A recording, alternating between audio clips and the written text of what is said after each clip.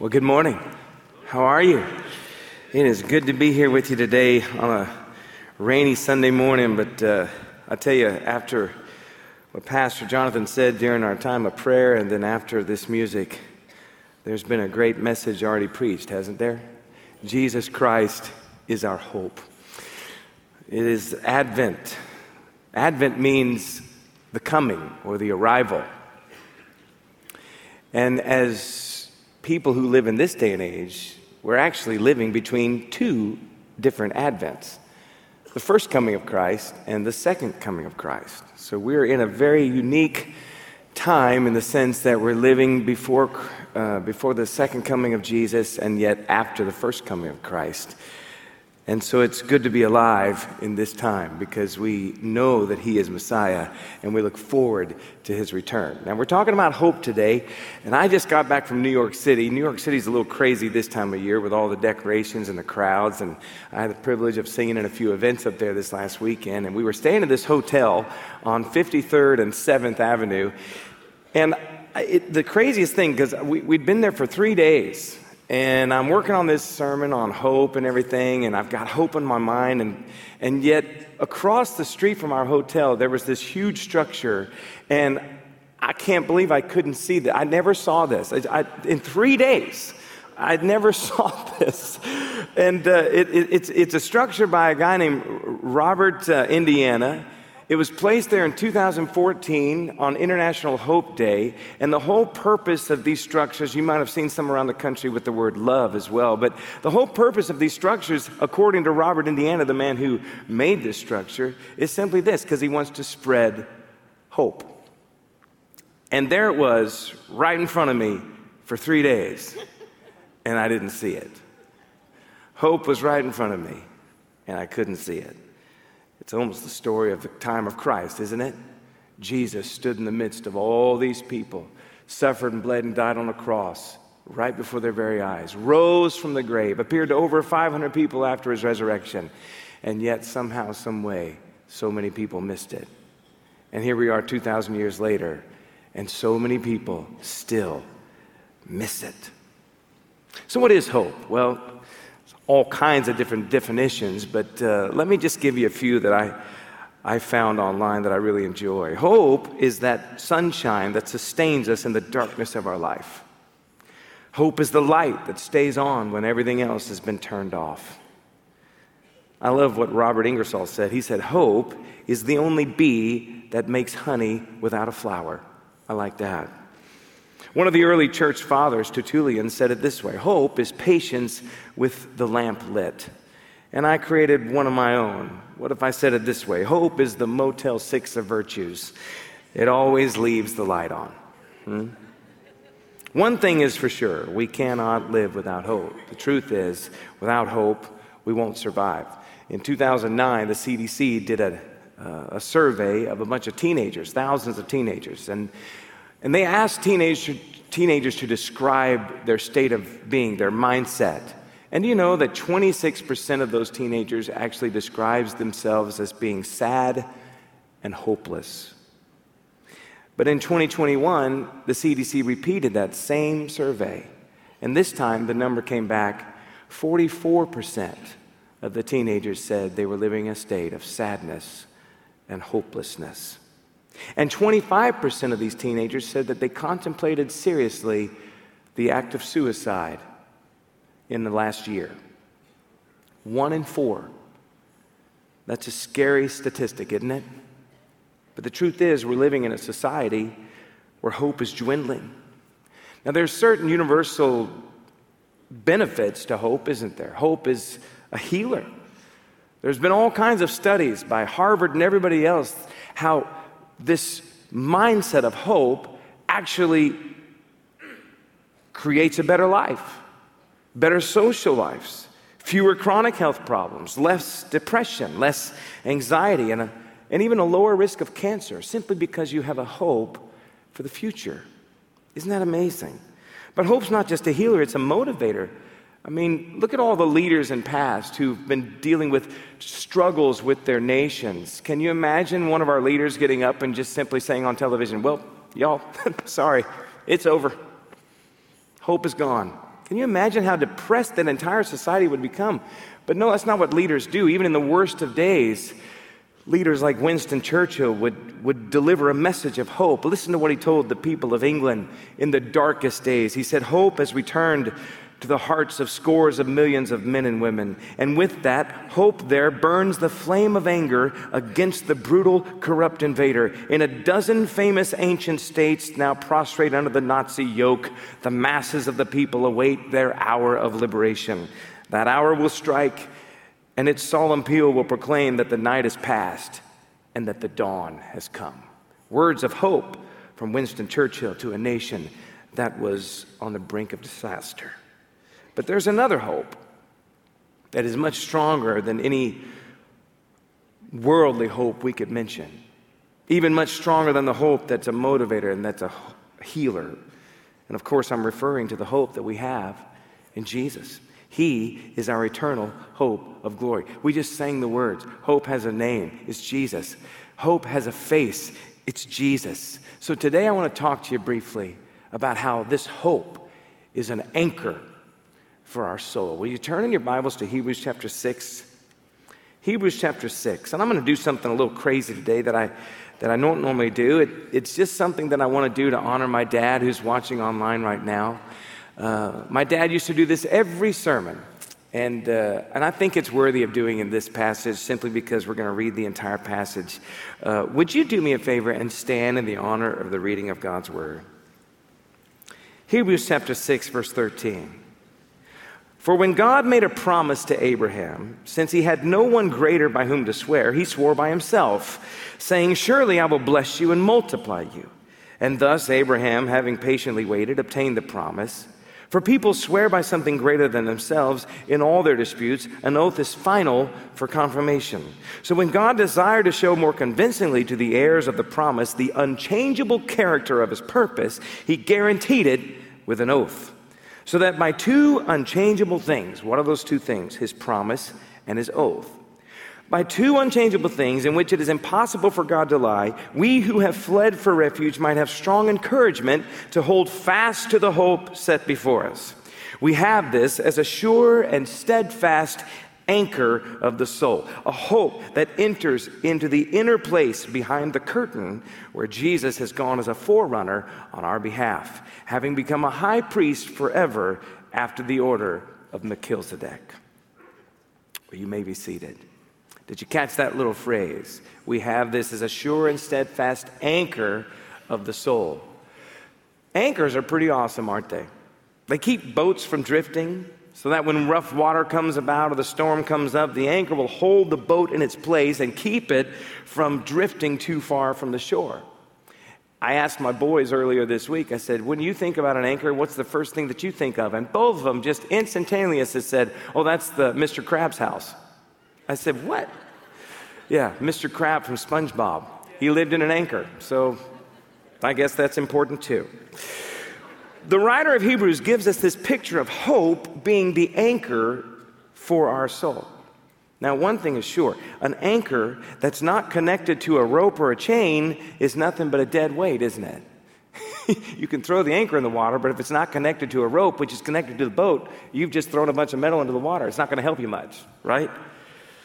So, I guess in essence, that anchor is our hope on a rope. I almost named the sermon that. Hope on a rope. So today, I want you to look at the chain that's connected to the anchor so that you can walk out of here knowing that this anchor, this hope, is steadfast and sure and is connected to the right vessel, the Lord Jesus. Our hope is the anchor for our soul. Let me give you a few reasons why. First of all, because of his promises that he fulfilled in the past. Now, to really understand Hebrews 6 that we just read about Abraham, you got to go back to the story. And it really starts in Genesis chapter 12, where God makes Abraham this promise of offspring and to become a nation, right? Well, he makes this promise, then nothing happens for a while. And then in between his promise and the oath that he's going to make to Abraham in Genesis chapter 15, we have this little moment that happens in Genesis chapter 14 that we seem to sort of just skip on over. And it's a little bit of a long story, so I won't get into the details, but needless to say, it's important moment in the history, not just of Abraham, but in the history of the Israel nation and in the history of the world. Because there's this little moment where Abraham's nephew, Lot, gets in a little bit of trouble because some kings come over and take over his area. They take Lot as prisoner, and now he's a prisoner of these kings, and Abraham has to go rescue him. So Abraham takes 318 of his men, goes over, rescues his nephew Lot, takes a bunch of spoil and plunder from the battle, and he's making his way back to where he lives. And on his way back, he runs into two kings, the king of Sodom and the king of Salem. And the king of Salem's name is Melchizedek.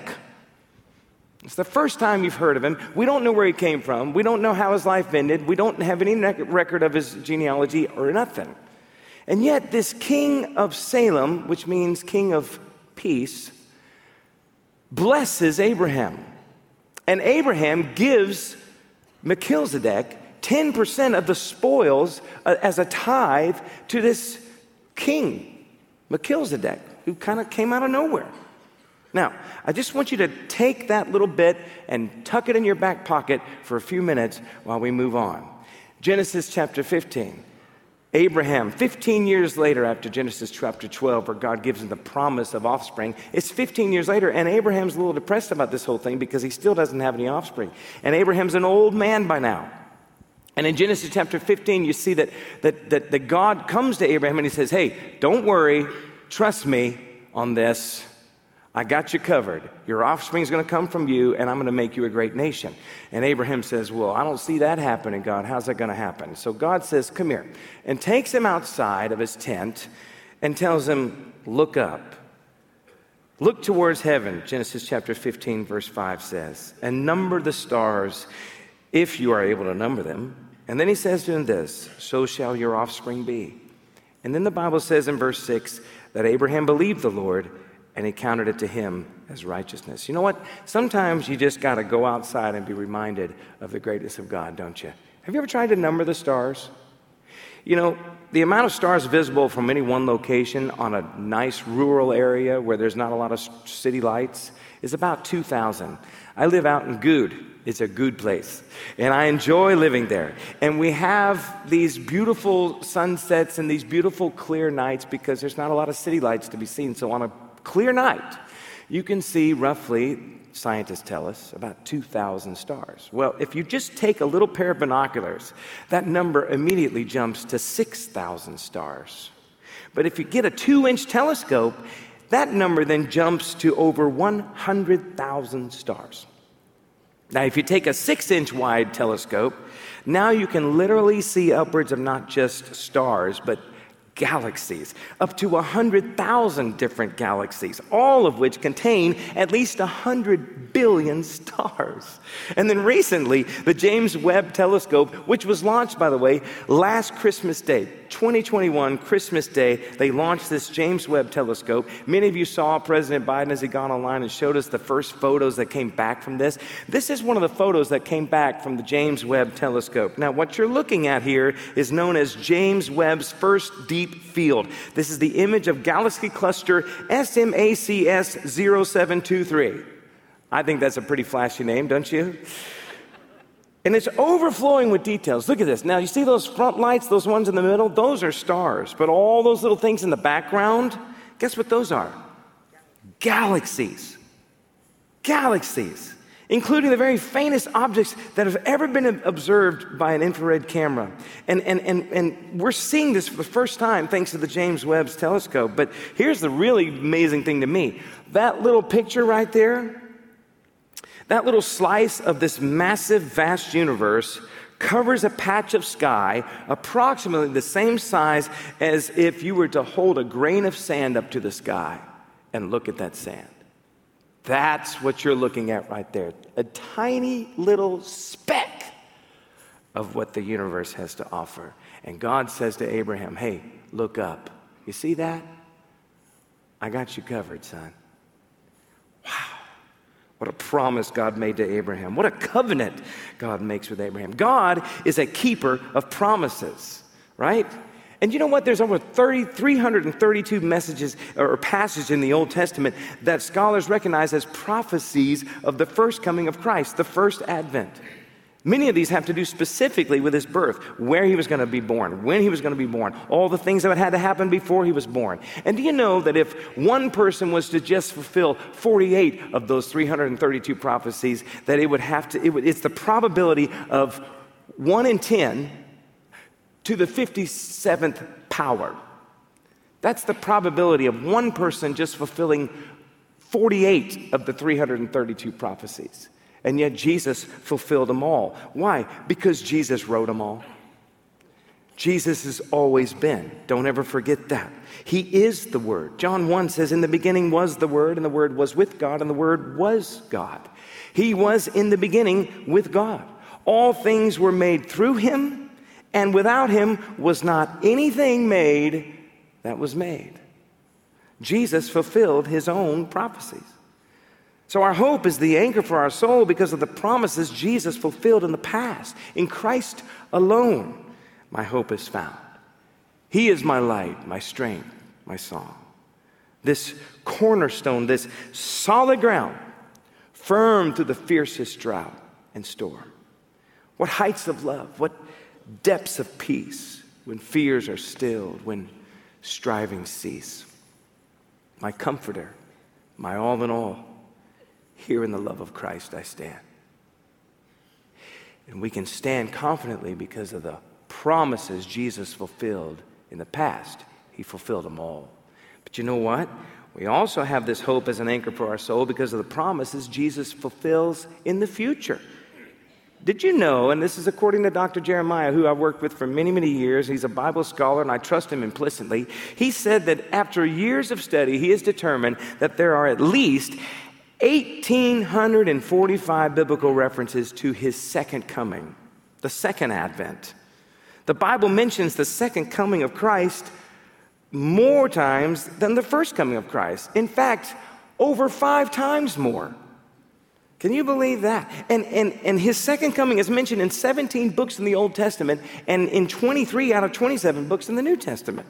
In the New Testament, 1 out of every 30 verses teaches us that Jesus Christ is coming back. Now, if Jesus fulfilled all 332 prophecies about his first coming, don't you reckon he's probably going to go ahead and do a fulfillment of the other 1,845 prophecies about his second coming? Sure. And that should give you hope today. Biblical hope. Hope that's unshakable and confident that one day he's going to come and take us out of this mess. What is hope if it's not looking towards what is to come, right?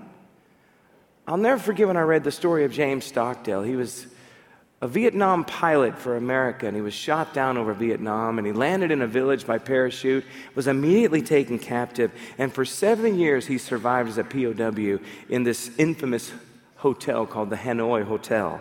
It wasn't a hotel, it was a prison where he was repeatedly tortured and he was denied medical attention. And he lived for 7 years confined in a cell with no windows that was 3 feet by 9 feet for 7 years.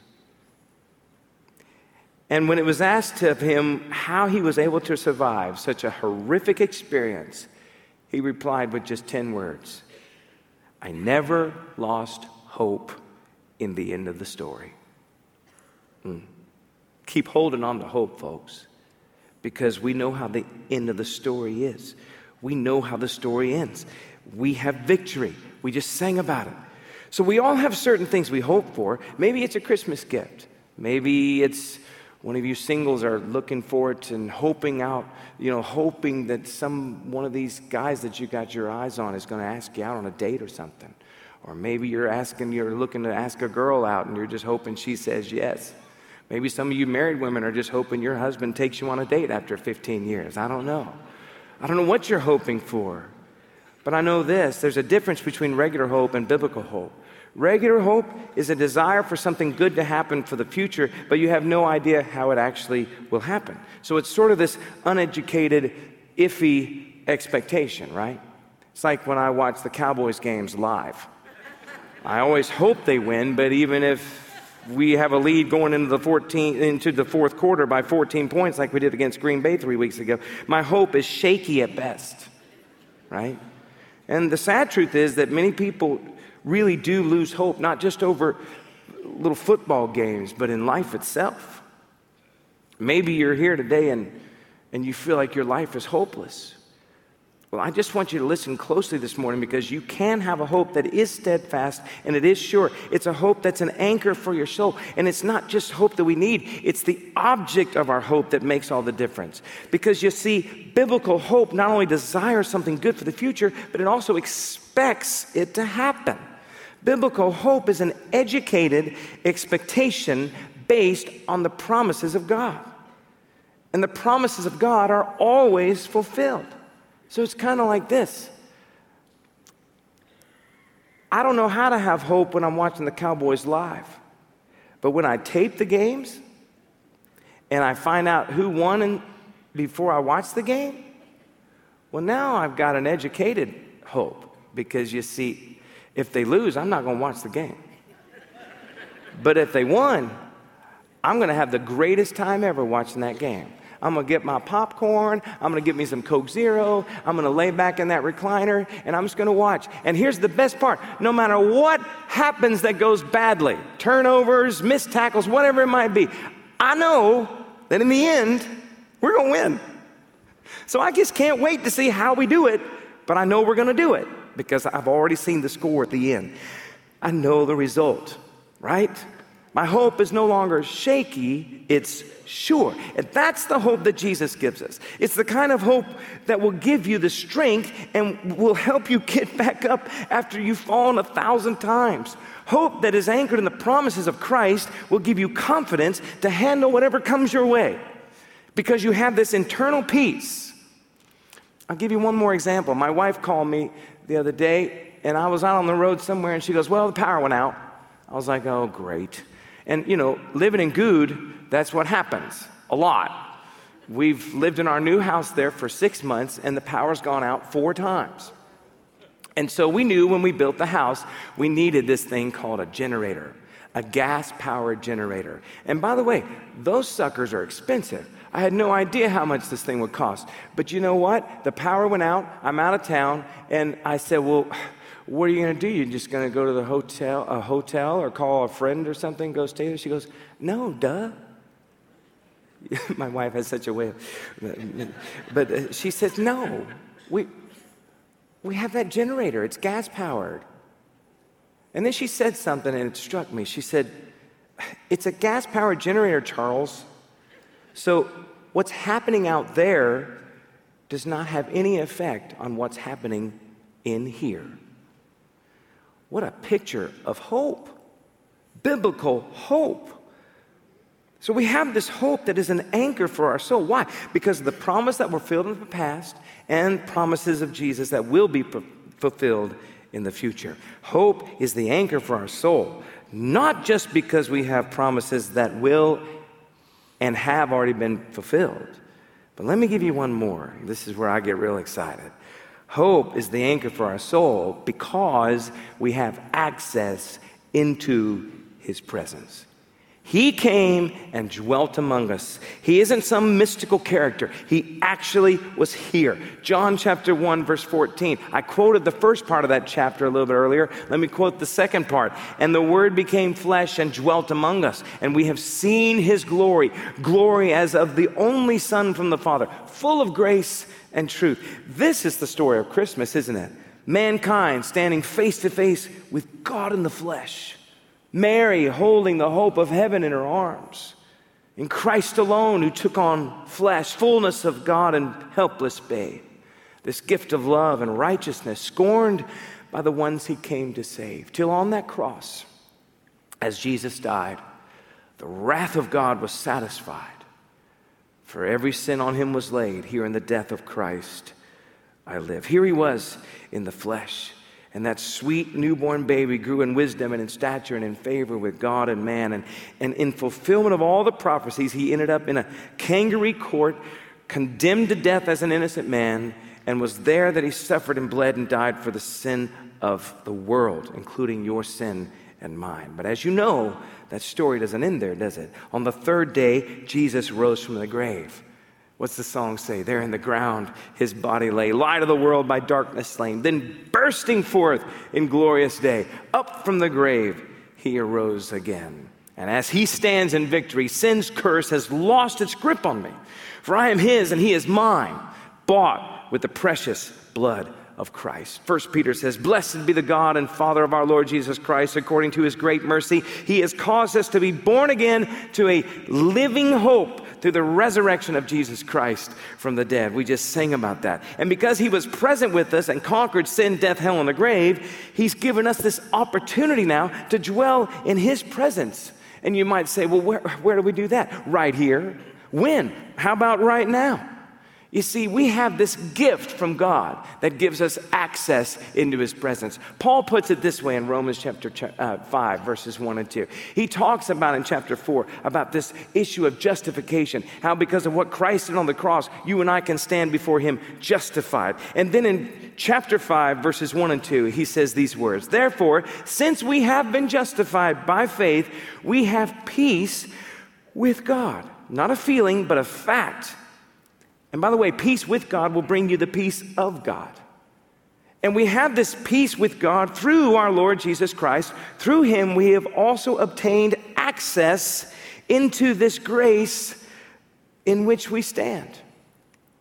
Access, that word gives us the picture of one who has access to the king, bringing another who does not have access to the king into his presence, properly groomed and properly dressed. Folks, the truth is we're not worthy to be in his presence. We're just not. We're sinful beings. But because of what Jesus did, Christ sees us through the eyes of his own son, through the blood of his own son, through the sacrifice of his own son. And because he sees us through what Jesus did on the cross, he sees us as righteous and justified. Not because of anything you and I have done, but because of what Jesus did on the cross. Do you see the significance of that? It gives us access to God where before it just was not possible. No one had access to God in the time of Christ.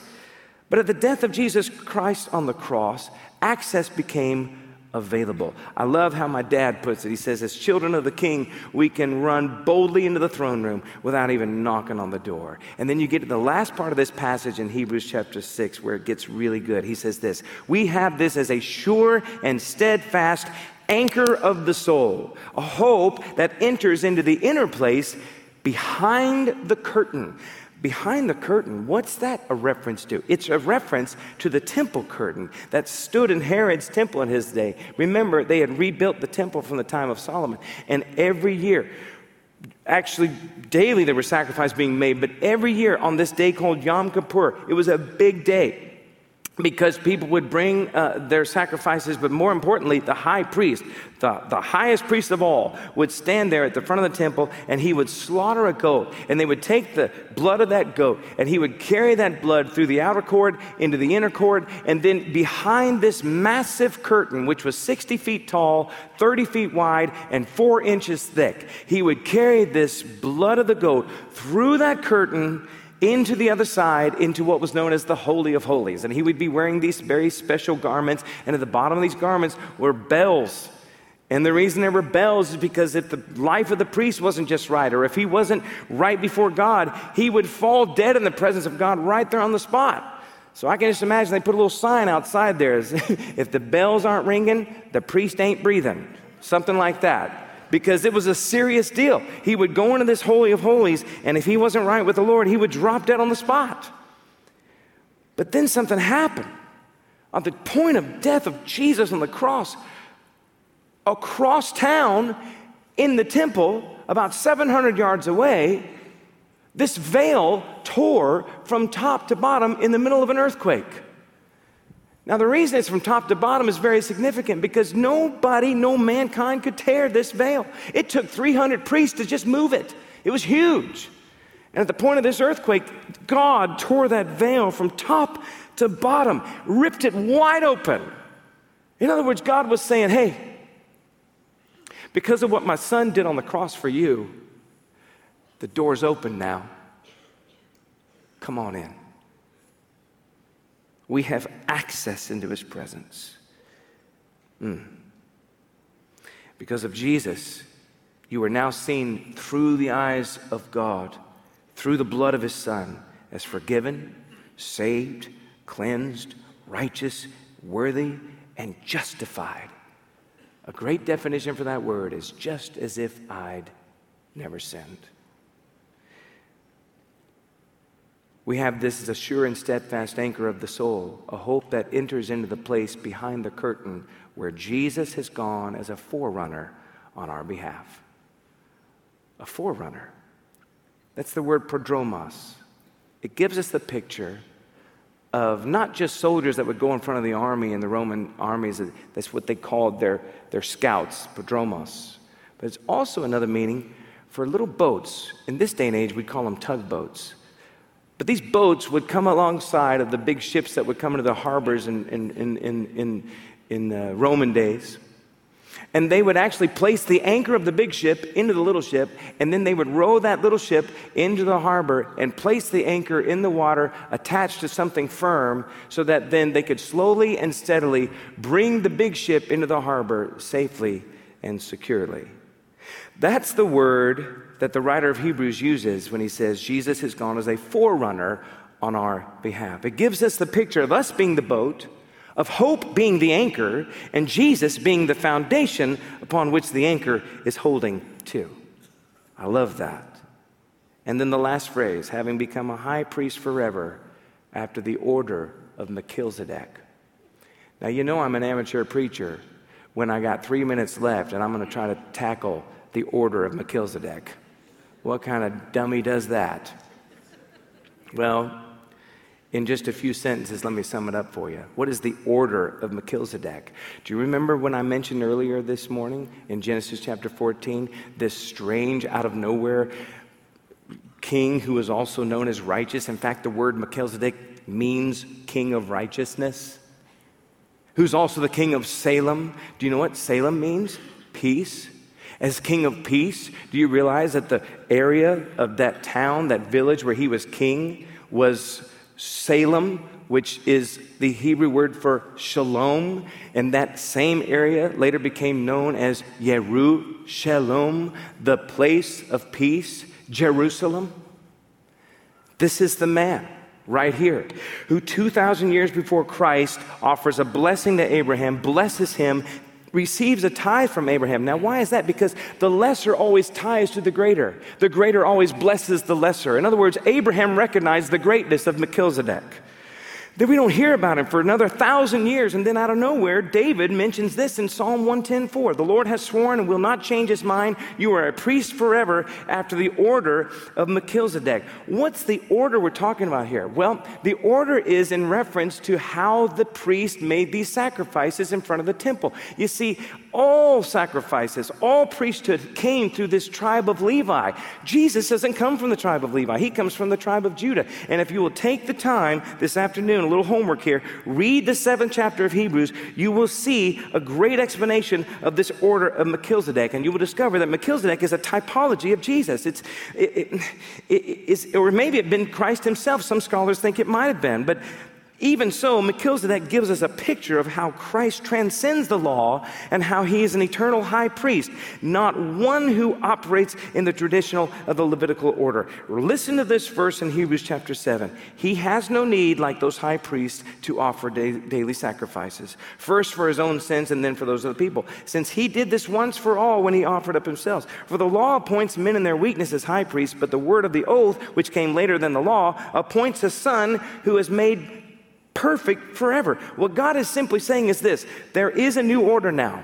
Gone are the necessary sacrifices of the Levitical priests. I have provided the ultimate sacrifice in my son Jesus. And like Melchizedek, he has no beginning and no end. He is the beginning and he is the end. Jesus is the Alpha and the Omega, the first and the last, and he will reign forever. So if you'll trust him, he will go as a forerunner for you into my presence and be your representative to intercede on your behalf. He took the punishment that you deserve, and now he reigns as great high priest and king of righteousness and king of peace forevermore. Now, as we close today, I just want you to picture this with me, because some of that is a lot of some deep stuff, and I know that it takes a lot of Bible study and a lot of reading to really grasp hold of that. So I think you'll grasp this if you haven't caught anything yet. Let's just imagine all of us are in a giant courtroom and we're all on trial. Every one of us are guilty of a terrible crime. No doubt about it. We know we're guilty, and we're about to be sentenced to die. But we have this defense attorney who just so happens to be the son of the judge. And because he's the judge's son, he has this unique opportunity to approach the bench. And as he approaches the bench, the judge tells him the only way to buy forgiveness for them is that you'll have to die in your place. To which the son says, I'll do it. So the son pays the debt he didn't owe, and he pays it with his own life. And you and I, as the guilty party, are reaping the benefit that we didn't earn. We got set free because of what the son did. So the son's sacrifice justified our innocent verdict. And the judge set us free because of what the son did for us. Here's the moral of the story. Take Jesus as your lawyer. He transcends the law and bought your grace. And the next day I can just picture the headline in the papers reading this: sinner pardoned, goes to live with the judge. No guilt in life, no fear in death. This is the power of Christ in me. From life's first cry to final breath, Jesus commands my destiny. No power of hell, no scheme of man can ever pluck me from his hand till he returns or calls me home. Here in the power of Christ, I'll stand. Hope is alive. Jesus Christ, King of kings and Lord of lords, High Priest of heaven, Lion of Judah, and sacrificial lamb, his presence is here. May his promises and his very presence give you real hope today. And if you'll hold on to that hope that only Jesus can give you, it will become a sure and steadfast anchor for your soul.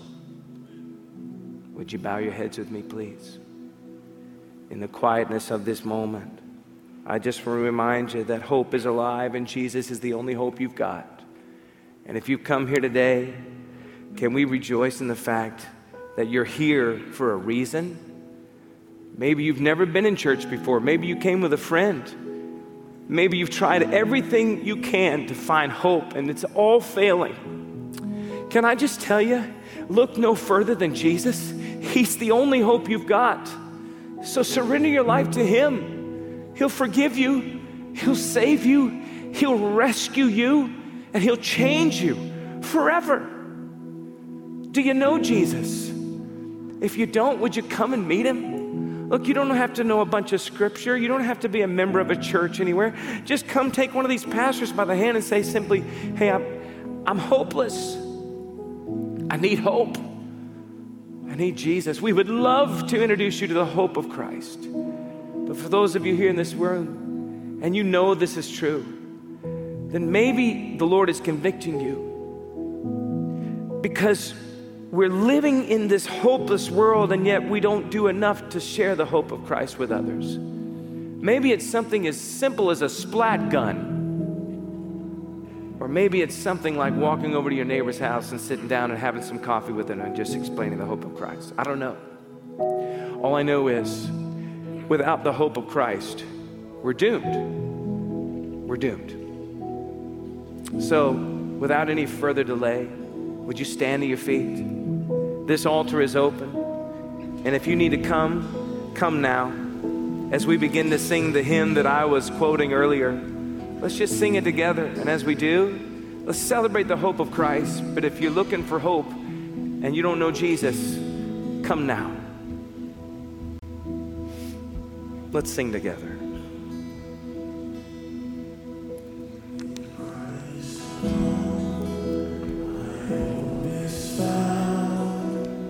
He is my life, my strength, my song. This cornerstone, this solid ground, firm through the fiercest drought and storm. What some love, one depths of peace. Fears are still when striving cease. My comfort, my all in all, even the love of Christ I'll sing. So, because of time, I'm going to ask us to go to that last verse. No guilt in life, no fear in death. Because truth is, folks, I feel like even though we have the victory and the hope of Christ in us, sometimes we live as though we don't. Can I just encourage you this week to live a life that is filled with hope, in confidence, sure confidence that the one we sing about and the one we praise and the one who changed our lives really is the reason you can have joy in your life. We're talking about hope, peace, love, and joy for the next 4 weeks. It is the story of Christmas, and it's the story of the Advent. But I want you to sing this last verse like you really mean it, and like you really do have this hope inside of you, and then live the rest of your week like that, all right? Come on, let's sing that last verse as we close the service together. Come on. No guilt in life, no fear in death. This is the power of Christ in me. From life's first cry to final breath, Jesus commands my destiny.